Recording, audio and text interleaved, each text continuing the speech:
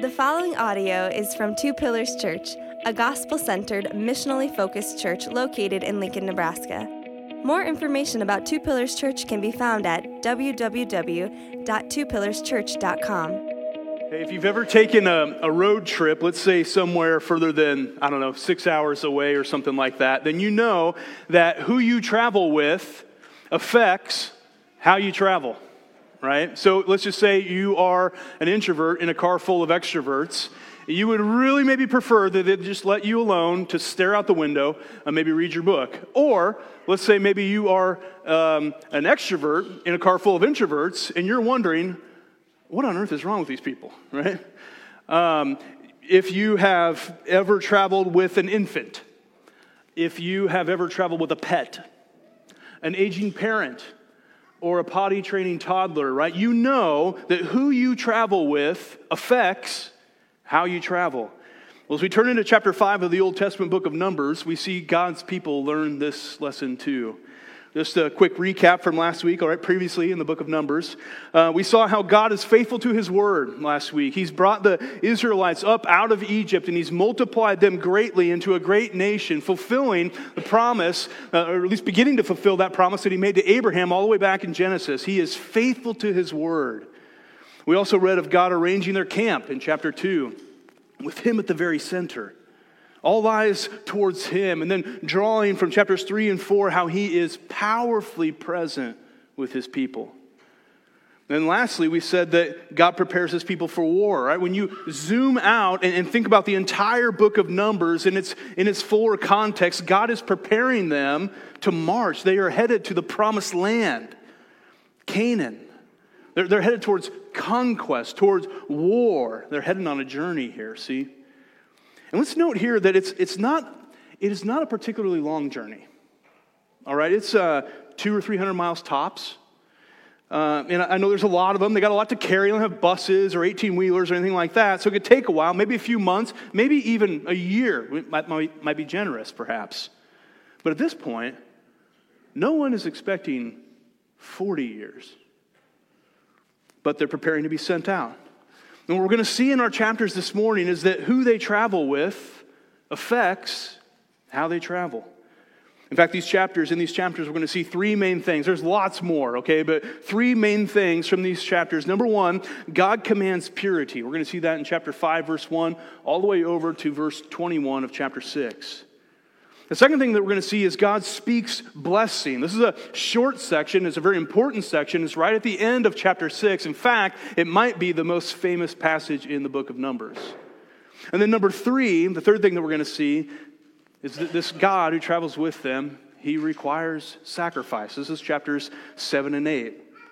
And so God commands purity, God speaks blessing, and God requires sacrifice. All these things affect how they travel. First, God commands purity. He commands purity of those whom he is traveling with. And we can break this section down even further, seeing that God commands purity in the camp, purity in relationships, purity in marriage, and purity in service. Look at chapter 5, verse 1 again. This is one of the passages that Sarah just read. Chapter 5, verse 1, again, let's get it in front of us. The Lord spoke to Moses, saying, "Command the people of Israel that they put out of camp everyone who is leprous or has a discharge, everyone who is unclean through contact with the dead. You shall put out both male and female, putting them aside outside the camp, that they may not defile their camp in the midst of which I dwell." And the people of Israel did so. They put them outside the camp, as the Lord said to Moses. So the people of Israel did. And so we're told of some things here that count as unclean amongst God's people. Skin diseases, bodily discharges, contact with the dead. These things are not sins. They can happen to anyone, male or female. And anyone with such an impurity or uncleanness is to be put out of the camp until the disease or the discharge has gone away. Isn't an issue anymore, right? But more importantly, we're told why. Verse 3. Because God dwells in the camp. But this isn't simply an issue of good hygienic practices. This is an issue of purity and the holiness of God. God's desire for his people to be pure stems from his own purity. In the next paragraph, we see God command purity in relationships. Look at verse 5. It says, "And the Lord spoke to Moses, saying, Speak to the people of Israel, when a man or woman commits any of these sins that people commit in breaking faith with the Lord, and that person realizes his guilt, he shall confess his sin that he has committed, and shall make full restitution for his wrong, adding a fifth to it and giving it to him to whom he did the wrong." Notice carefully here that these are sins that are interpersonal. We know that because restitution is involved, which means another party has been wronged. But more importantly, verse 6 says that a sin against another is in fact a sin against God, breaking faith with the Lord. David knew about this in Psalm 51, didn't he? He prayed, "Against you and you alone have I sinned, O Lord." And so God commands purity in relationships because the impurity of sin in a horizontal human relationship is in fact an impurity in the vertical relationship with God himself. And this threatens the holiness of the community.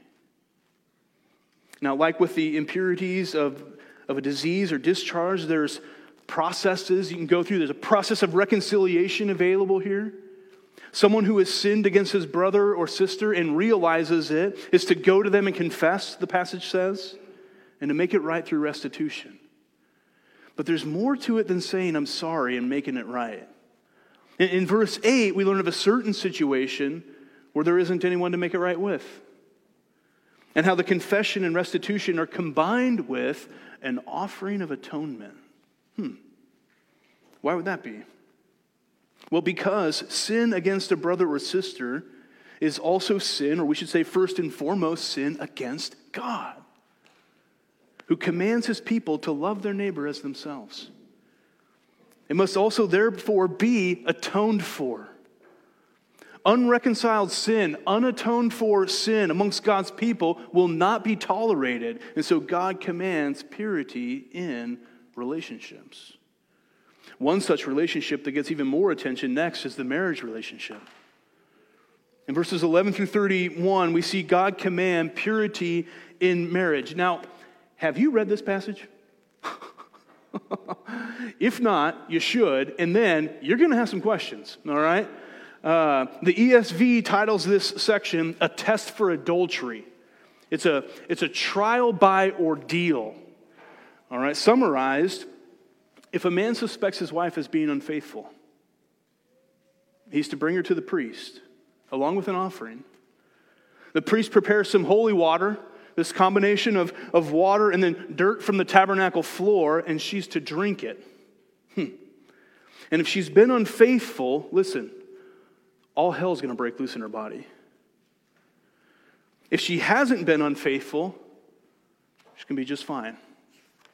Now, on the surface, all right, this sounds archaic, this sounds demeaning, disrespectful, this sounds denigrating towards women. It sounds disgusting.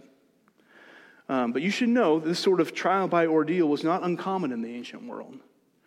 You can research this on your own, but as you do, you'll find all kinds of examples. About one that I read about, this wasn't God's people. This was another trial by ordeal that was common at the time, where if a woman was suspected of adultery, she was brought before a judge. Essentially, she was assumed guilty until proven innocent. And so she was to put her hand in a pot of boiling water. And if she removed her hand and it wasn't burned, she was deemed to be innocent. If she took it out and it was burned, she was deemed to be guilty. Guess how well that worked out, right? I mean, guess how fair that was to a falsely accused woman? Not at all, was it? Well, if you examine this passage in Numbers 5 carefully, I think you actually see something quite different. First, we're told right away that the accusing husband might be wrong. He's not assumed to be correct here. That actually would have been a little shocking in the male-dominated world of the time. Look at verse 11. Chapter 5, verse 11. The Lord spoke to Moses, saying, "Speak to the people of Israel.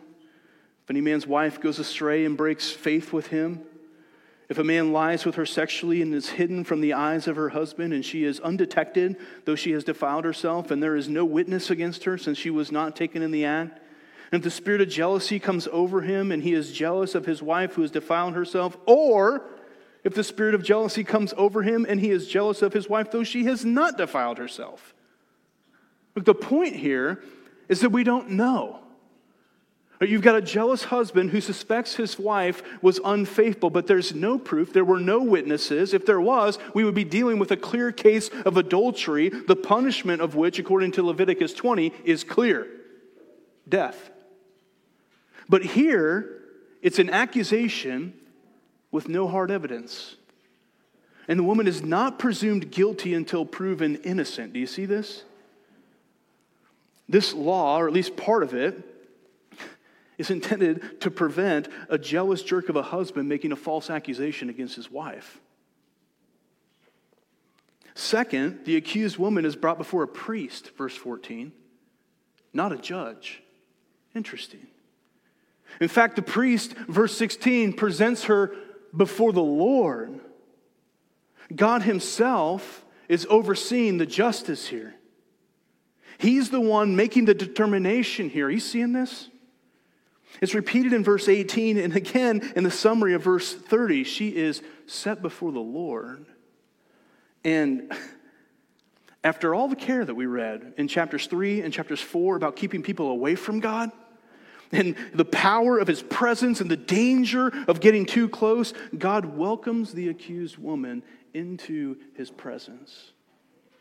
He oversees her justice.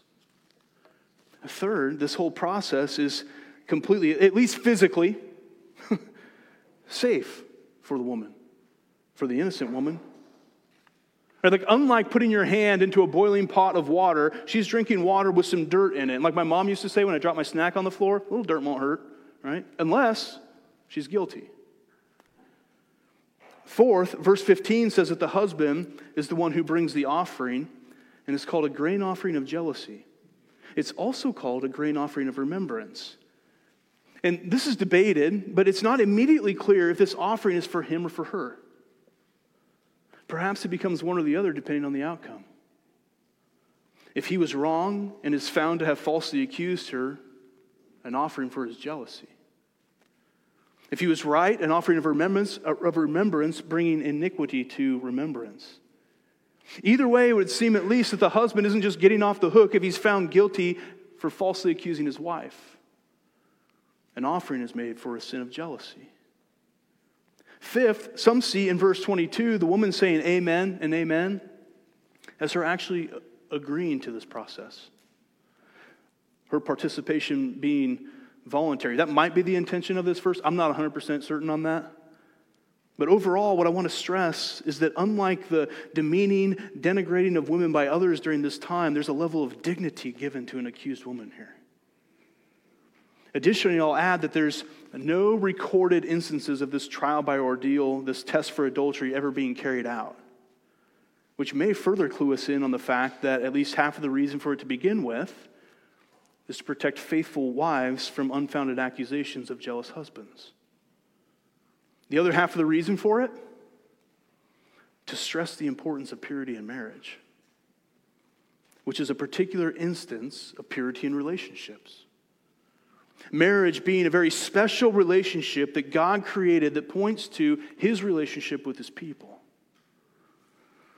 And so we got purity in the camp, we got purity in relationships, purity in marriage, and then lastly, chapter 6, verses 1 through 21, purity in service.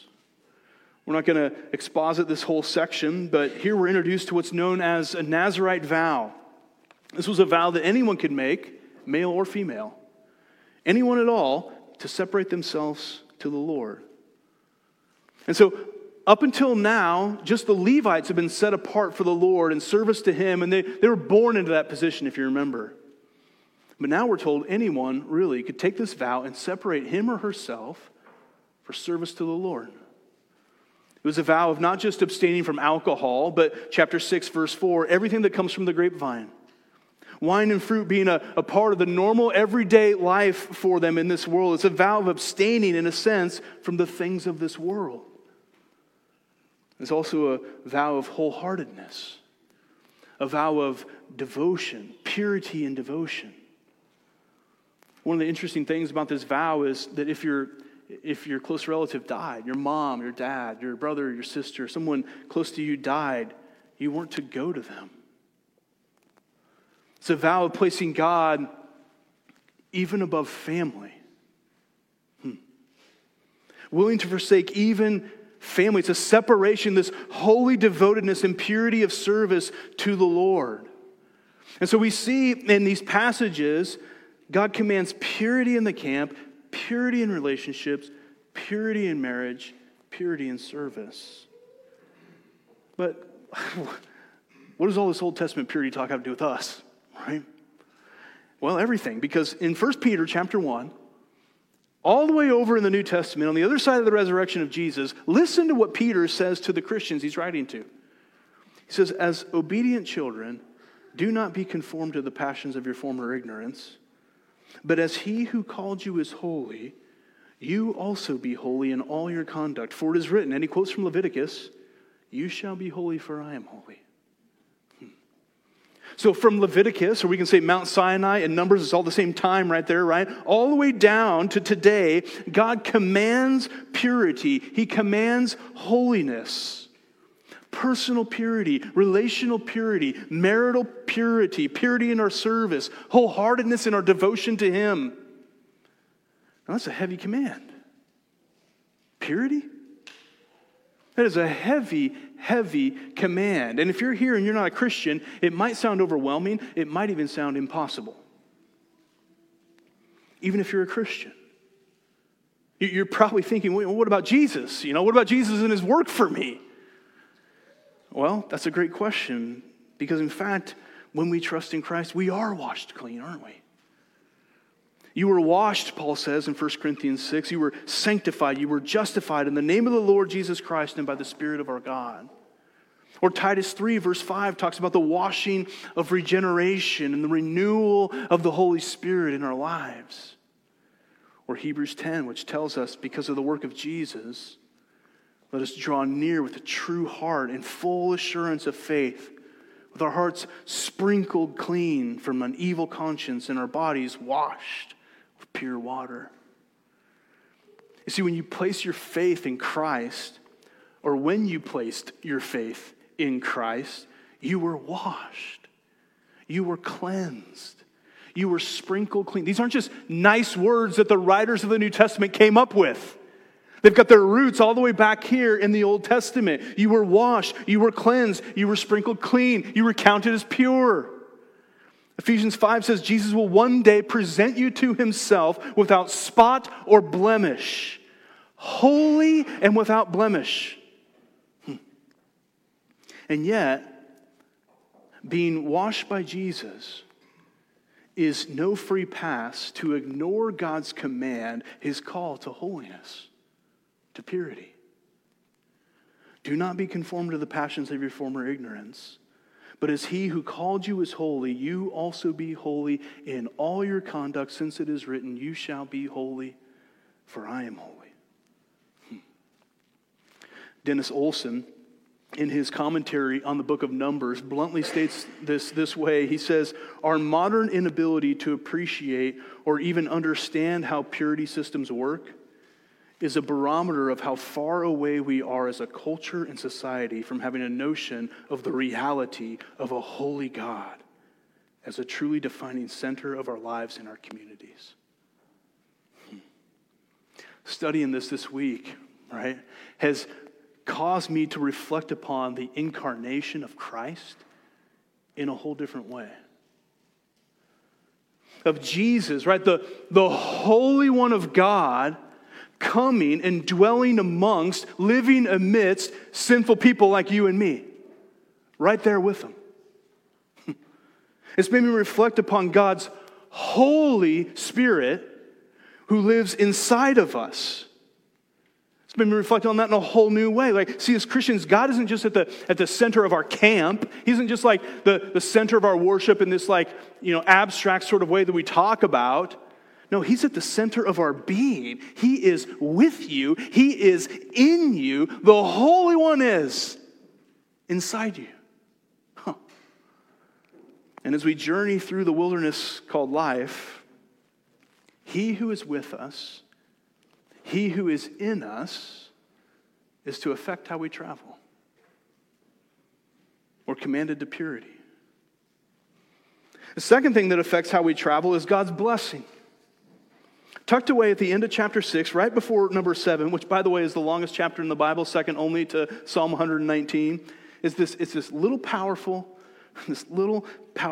blessing. It's almost it's probably the most well-known passage in the book of Numbers. It's actually one of the first things I ever taught my 3 daughters how to pray. We still say it often, especially with Vivian, the youngest one. We'll pray it over her. I get to listen to her pray it back over me. We pray it often. We end our services sometimes praying this over you. Some of you have concluded your wedding services by praying that, looking you in the eye and praying this over you. Number 6, beginning in verse 22. It says this, the Lord spoke to Moses, saying, "Speak to Aaron and his sons, saying, thus you shall bless the people of Israel. And you shall say to them, the Lord bless you and keep you. The Lord make his face shine upon you and be gracious to you. The Lord lift up his countenance upon you and give you peace." Or the way I learned it and taught it to my kids, bring you peace. "So shall they put my name upon the people of Israel," God says, "and I will bless them." Now listen, without knowing Hebrew, we're really only scratching the surface of how powerful this little blessing is. So I want to read you this from one theologian, Ligon Duncan, who cues us in. He says, listen to this, in Hebrew, verse 24 has 3 words, verse 25 has 5 words, verse 26 has 7 words. So what do you see? You see the blessings enlarging, expanding, compounding as they go on from the first blessing to the second blessing to the third blessing. 3, 5, and 7 words, respectfully. In Hebrew, in verse 24, there are 12 syllables. There it is. Got college on the mind here, the oldest. In Hebrew, in verse 24, there's 12 syllables. In verse 25, 14 syllables. In verse 26, 16 syllables. So even the syllables expand. And there are, in verse 24, in the Hebrew, 15 consonants. In verse 25, there's 20 consonants. In verse 26, there's 25 consonants. Furthermore, if you subtract the name of the Lord from the total words used in these 3 statements of blessing, and the Lord's name is used 3 times, then guess how many words you have? 12 for the 12 tribes of Israel. And then Duncan concludes, this is a very artistically, aesthetically, symmetrically done poem that conveys, even in its form, a lot of punch as to its meaning. Now, I want you to think about the placement of this blessing. It can feel a little bit random here.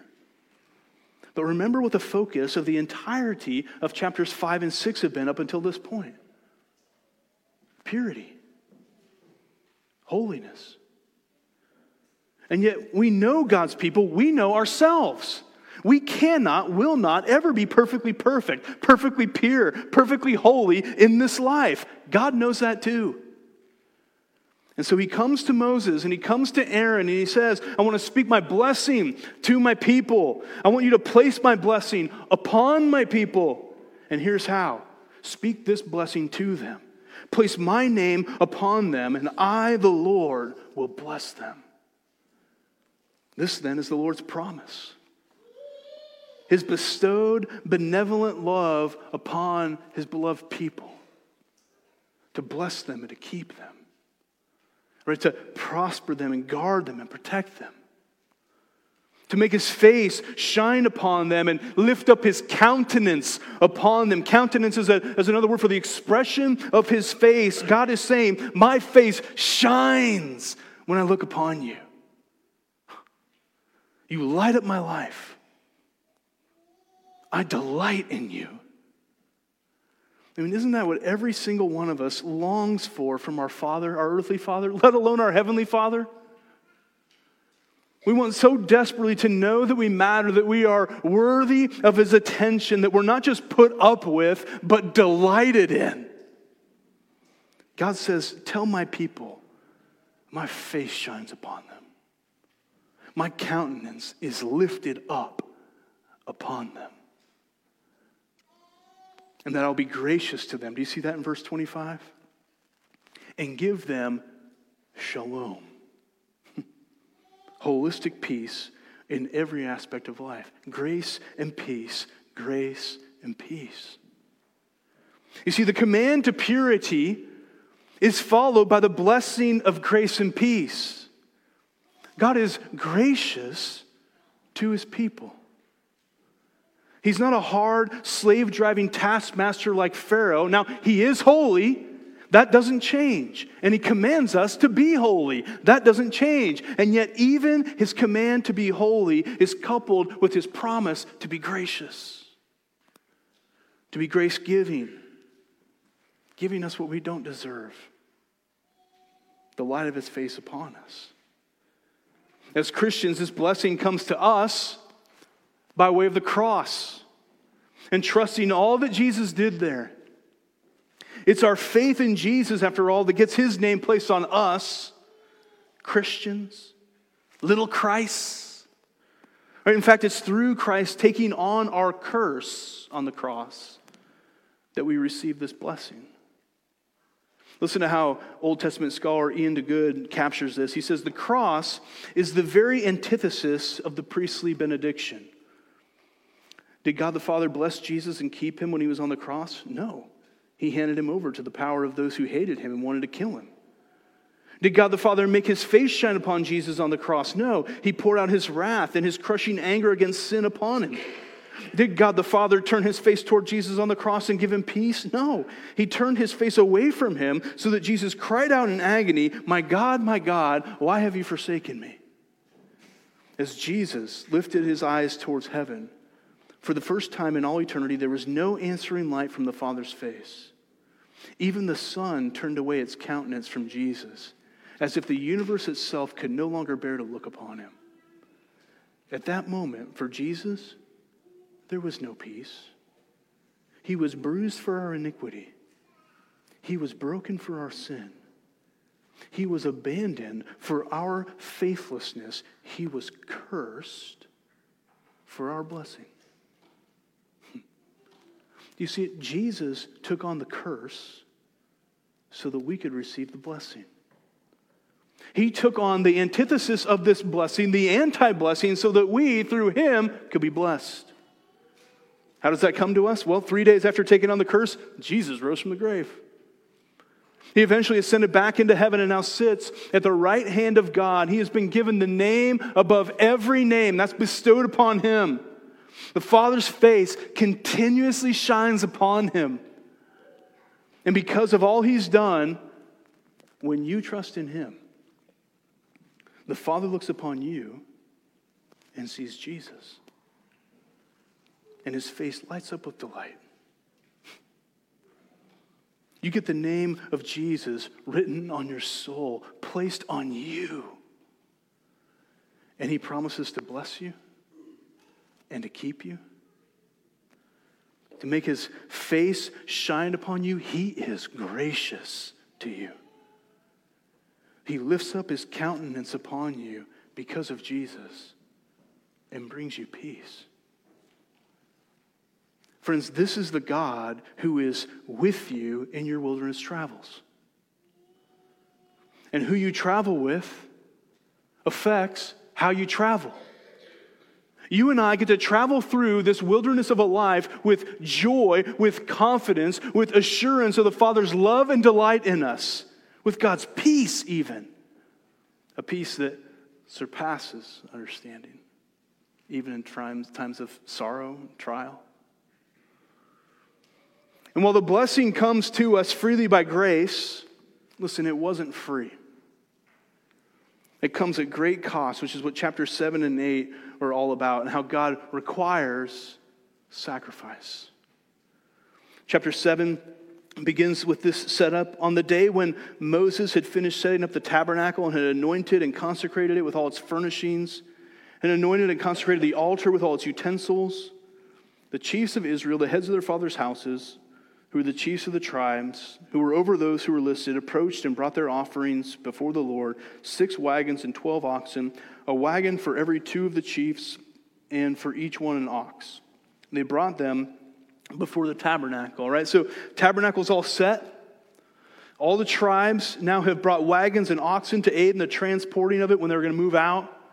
But then verse 10 tells us of the dedication of the altar. The altar, of course, being for the offering of sacrifices.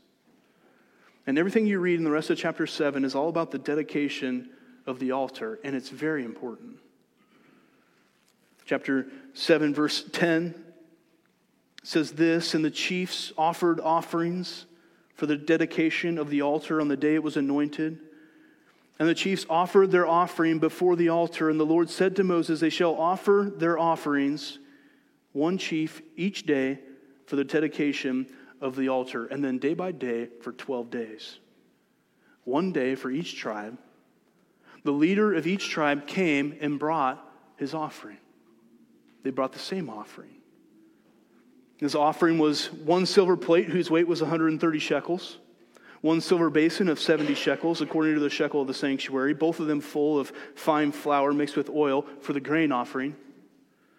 One golden dish of 10 shekels full of incense, one bull from the herd, one ram, one male lamb a year old for the burnt offering, one male goat for a sin offering, and for the sacrifice of peace offerings, 2 oxen, 5 rams, 5 male goats, and 5 male lambs a year old.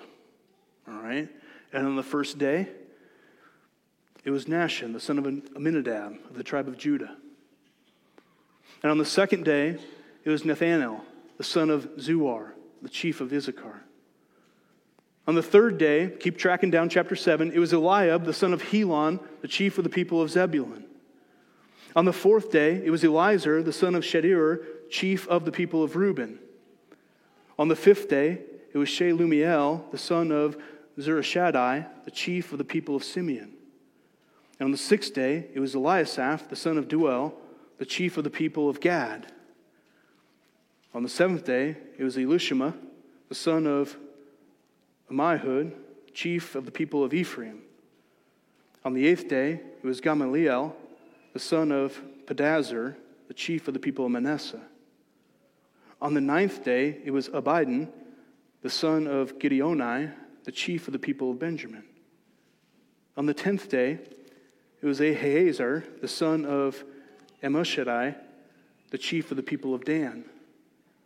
On the 11th day, it was Pagiel, the son of Ochran, the chief of the people of Asher. And on the 12th day, it was Ahira, the son of Enan, the chief of the people of Naphtali. Now, I skipped a lot, right? When we come to a chapter like this in our Bible reading, it is very tempting for us to be bored, right? Someone probably nodded off just now when I was rehearsing the names. Wake up, right? Have you ever wondered, though, why this is here? Why repeat the same thing over and over again? Why not just say, hey, there was 12 of them, they all brought the same thing, they did it day after day, and here's what they brought. Well, because there's an importance to the repetition. It's all intentional. Like, this is God's way, in God's word, of telling us every tribe is essential in its involvement in what's going on in the tabernacle. Every tribe needs for themselves what's going on in the tabernacle, namely the sacrifices. The sacrifices, after all, are not for God. They're to God for the people. For all the people. And this slow, repetitive explanation is telling us precisely that.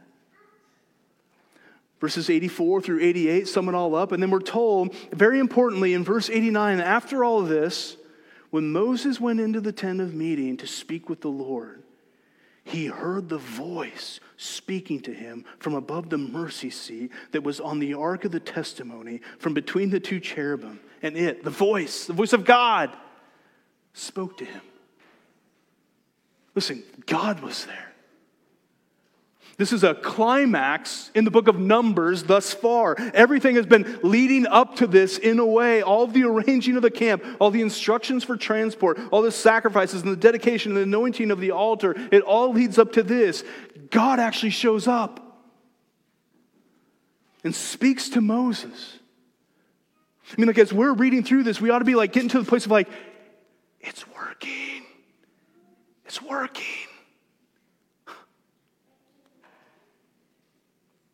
God has commanded all these things over and over. They've just done as God commanded. We're told that over and over. And just as he promised back in Exodus, he's with them. He's going with them. We're all set. Well, just about. Chapter 8 opens with this paragraph about the 7 lamps of the lampstand and setting them up just right. I think this has to do with God saying to Moses, you're welcome in here anytime.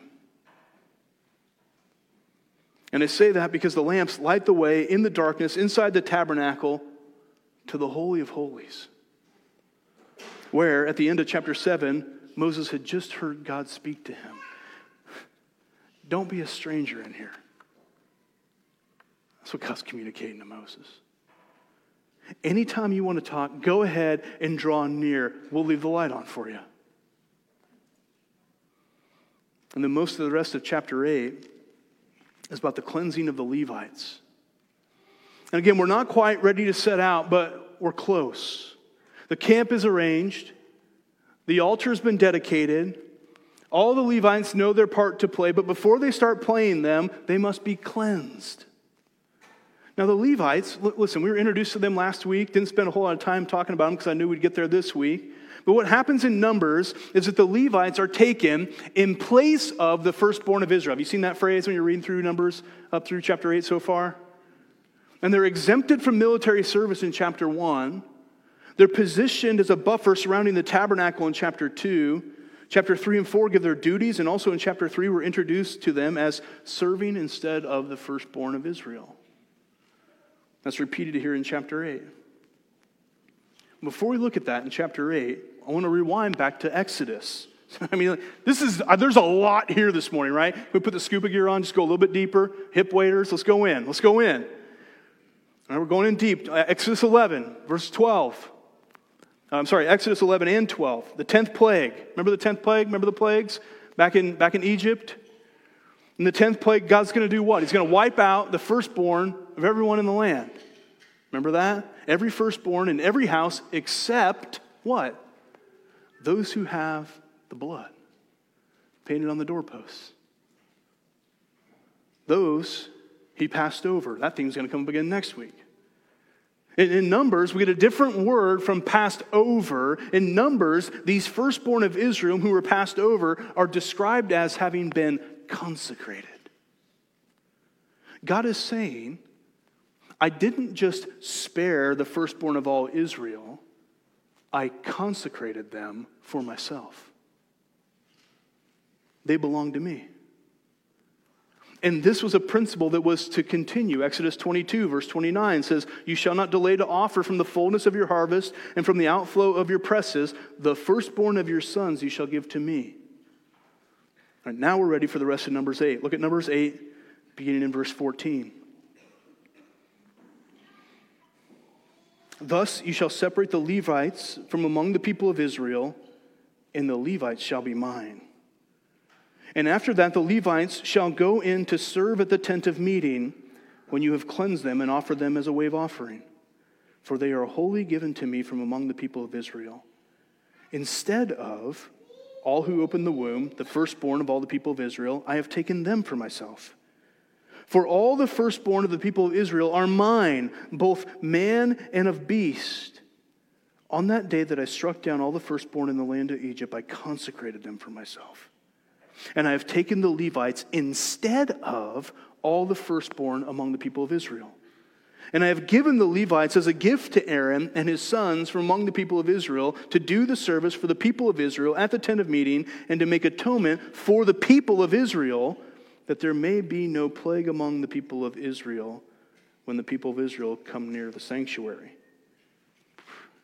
Listen, if I can sum that up, the Levites are the substitutionary servants. The substitutionary servants. They are separated off instead of, in place of, the firstborn of Israel. And if you want to know why the Levites, why did he pick them? Well, I suggest rereading Exodus 32 and who it was that came to Moses' side after the golden calf incident. It was the Levites. I'll leave that to you. But now go backwards in chapter 8. And look at verses 5 through 13 in your copy. I'm not going to read all this, but you can. This is all about the cleansing of the Levites, preparing them for their substitutionary service. Why do they have to do this? Why does all this matter?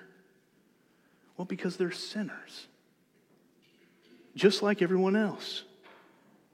And they are commanded to live pure lives, just like the rest of Israel, just like you and me. They can't perfectly live pure lives, so they must be cleansed from their sin.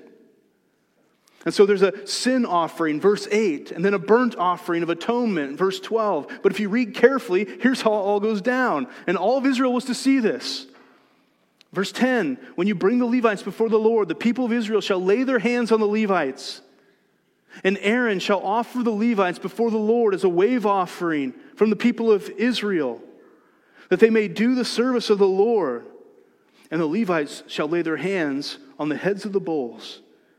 And you shall offer the one for a sin offering and the other for a burnt offering to the Lord to make atonement for the Levites. Now, can you get this picture in your head? God's people are all gathering in front of the tent of meeting, everyone gathering together. The Levites are set up front, and the people's hands are on the Levites, and the Levites' hands are on the bulls, the sacrifice. The point, the Levites are offering sacrifices for themselves, yes, but also for the people. Remember how important it was that all 12 tribes were involved in dedicating the altar? This altar is here for them, for their sins. The Levites are the substitutionary servants offering substitutionary sacrifices for the sins of the people. Their sacrifices counted for them. Again, in verse 19, they make atonement for the people of Israel. Friends, I know that's a lot. You're like, where's the barbecue at again? You know?